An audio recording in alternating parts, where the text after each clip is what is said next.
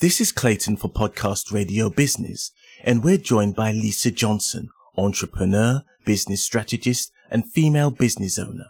And we're here to discuss the time to raise the profiles of women in business and close the gender break. Thank you for joining us, Lisa. Thanks for having me. You are most welcome. You are the only female finalist in the Scale Up category of the Great British Entrepreneur Awards. How are you feeling about that? Really good. I've never actually entered an award before. This was the first awards I ever entered. And so I was really happy to become a finalist, especially in the Scale Up category where it's much more difficult for females generally to get through. So really happy about it. How do you as a businesswoman from Lincolnshire aim to raise the profile of women in business? I think for me, I have around 4,000 clients at any one time, and the majority of them are women. And I think it's really important that people start seeing women in business as contenders, as competition. And that's not really been the case in the past. People have always seen women in business as kind of just like kitchen table businesses, working around the kids, they don't want to go back to work after maternity leave. And actually, there are women out there who, with their businesses, are changing the world, not just their worlds, but other people's worlds. And I think it's really important that we highlight this. We're starting to do things like close the gender inequality in workplaces. But it feels like businesses are being missed out in that way. And I think it needs to change. And so I really want to highlight those businesses by showing what we can do, by highlighting some of my own clients and by showing what my business has done over the last few years so that people can see what's possible. In what way do you think society perceives men and women differently when it comes to talking about their abilities and achievements? I think we can see pretty obviously that when men talk about their achievements, when men talk about how amazing they've done in business, when they mention money publicly about what their business has done, they get a slap on the back. It's like, well done. People are like really pleased for them. And it's seen as a good thing. When a woman talks about money, and I've seen this online so many times, talks about how well their business is doing or how much money their business is making, it's not seen in the same way. It's seen as boasting. It's seen as they just need to be a bit quieter and sit down and shut up. And I think we're still seen as, well, if they're doing that, they can't be doing really well at home with the kids and all of those kind of things. And that needs to change because it shouldn't be that way. Like, kids are the responsibility of both parties, as is chores, as is everything else if two people are working. Mm-hmm. As a breadwinner in my own household, we share everything.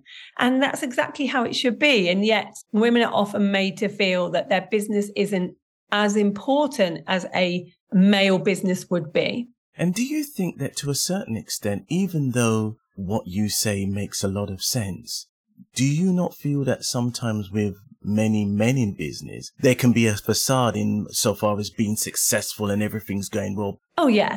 I've seen people in business in my own experience where you think they are minted, they are making serious money, and they are in it up to their necks. Yeah, I think that's absolutely right. And if I'm completely honest, it's not just men that do that, especially online. It's a problem all round with men and women. We call it bro marketing here in the online world, but actually there's just as many women doing it. And, they feel like by posing next to a Lamborghini or showing themselves on a private jet, that's showing some kind of wealth. But we all know those things can be hired by the hour. So I think that it's really important online, especially, to be transparent about things, not just the good that happens in business, but also the challenges that happen in business, because otherwise more and more people that are in business that are struggling, some people are struggling this year with the cost of living crisis to make ends meet in their business.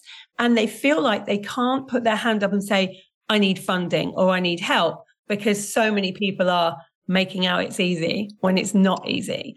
And so, the more we can do to just show that it's okay to ask for help, it's okay to get funding as a woman, it's okay to enter awards as a female business, the better it's going to be for everybody. Your relationship with awards has been an interesting one because it's not something that you've ever gone in for. Is there a particular reason why you've avoided them like the plague? Yeah, if I'm honest with you, I think most awards out there are just scams. I think they're money-making schemes where you're either paying for your award, pretty much. There are so many awards that people have told me, I've won, now you just need to pay this £200 and you can have it. And like, yeah, I'm not playing that game. So there's a load out there that are like that, and it's hard to differentiate between them. But also there's some that are voted for by the public, which is just a popularity contest. You don't need your nan to vote for you in business. It doesn't make any sense. Listen, I want my nan to vote for me.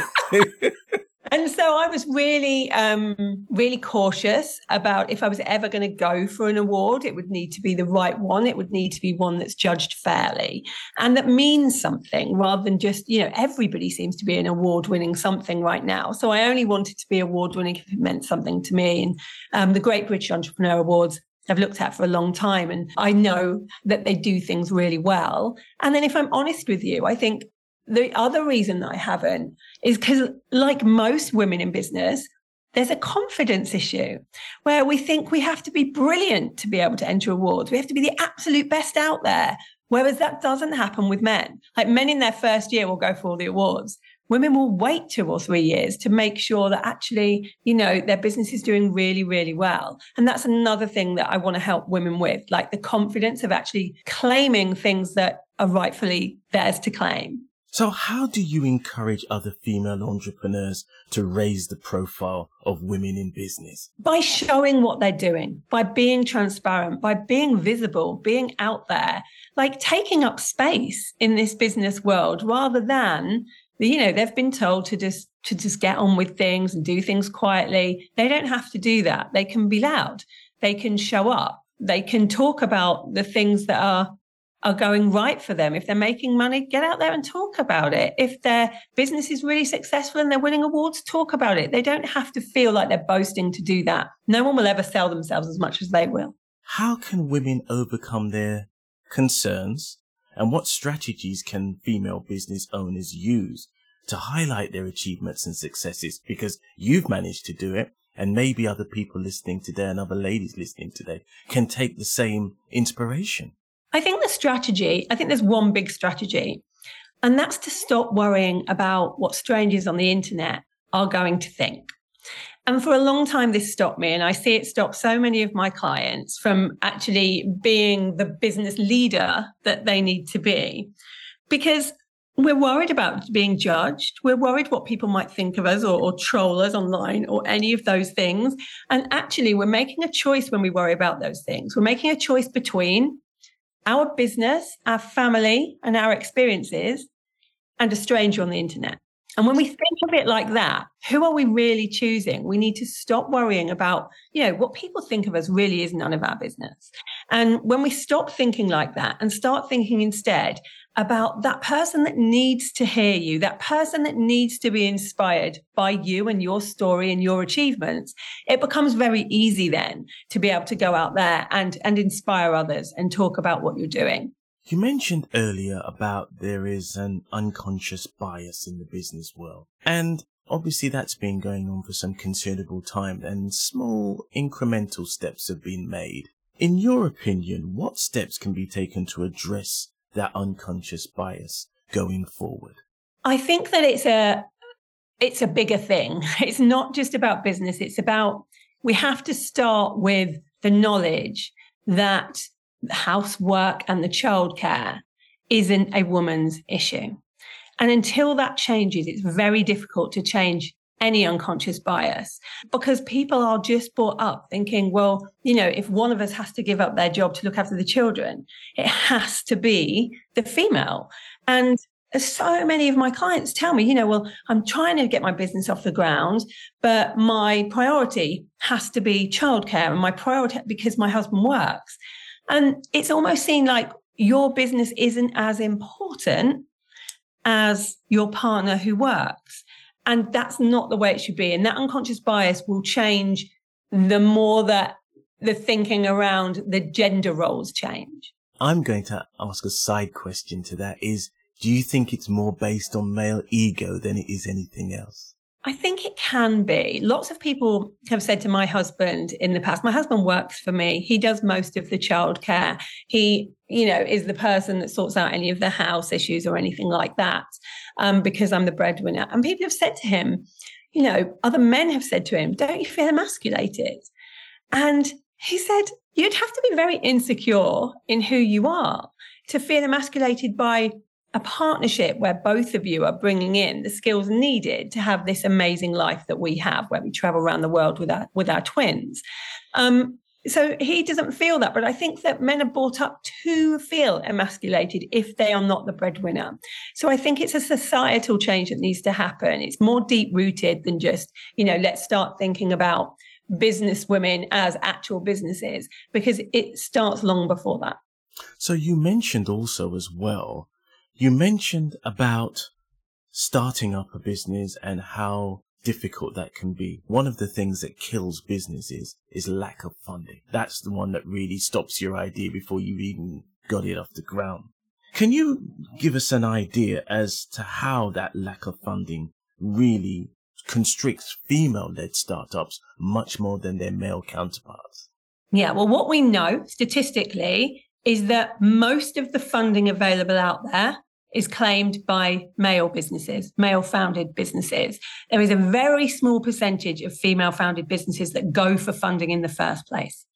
And a new report has brought that out that says that. So what we know is that women aren't going for the funding. And out of pretty much every client I've ever had that's female, they've all put their own money, whether it's savings, or, any selling things or even getting into debt to be able to start their businesses, to be able to learn what to do in business.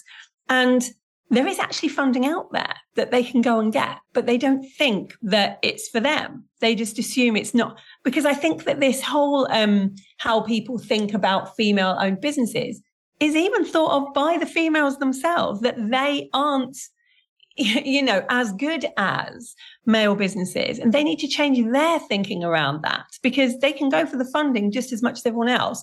And it does impact them, because as soon as they run out of savings or they're in debt, it means they're starting from a worse place. I was exactly the same. I started my business £30,000 in debt and I funded it all myself. And that's worked out, but it's taken a hard slog to be able to get that to work out, because before you're even making any kind of profit, you're paying off debt. And so there needs to be education around how to get capital. And if that's through funding or venture capitalists or angel investors, there are things out there that people can apply for. We've talked a lot about female business owners and entrepreneurs and startups. But I'm going to turn the attention to the men before the audience goes boo hiss and the people at Podcast Radio hate me for it. How can men be allies in promoting gender equality and in entrepreneurship and funding? There are so many things they can do, and some already are. Like, I know some amazing male business owners that are doing a lot in this. So just small things. For instance, if you're going to have a stage at a seminar or a summit that you're putting on, make sure you don't just have speakers who are male. Like, just small things like that. Make sure that when you're shouting about businesses that you're using, you also shout about the female businesses that you're using. And also, if you are looking for things like coaching, if you're looking for consultants in your business, don't automatically think that that has to be a male-owned business because you're male, because there's a lot that female-owned businesses can bring to the table. So I think it's just awareness of these small unconscious biases that we might have. It's just looking a little bit deeper when making decisions for their own businesses so that it can be shared a little bit more. The attention can be shared. And finally, going towards awards, when is your award ceremony actually happening? It's in November, so I have a little while to panic about that yet. So before that happens, really, what advice are you going to give and share with the Podcast Radio business audience about how they can see an award and effectively have the courage to apply for it and the focus to say, I can do this? I think the best advice I can give you is to always play the what's the worst that can happen game. What's the worst that can happen? That you don't get through, that this isn't the time that you're going to be nominated? That's okay. At least you've tried. We only ever regret the things that we don't do, not the things we do. That is fantastic advice. So where can our Podcast Radio Business listeners go to for more information? So the easiest place to find me is on Instagram at Lisa Johnson Strategist, or on my website, which is lisajohnson.com. So Lisa Johnson, entrepreneur, business strategist, and female business owner. Thank you for joining us here on Podcast Radio Business. Thank you. You're most welcome.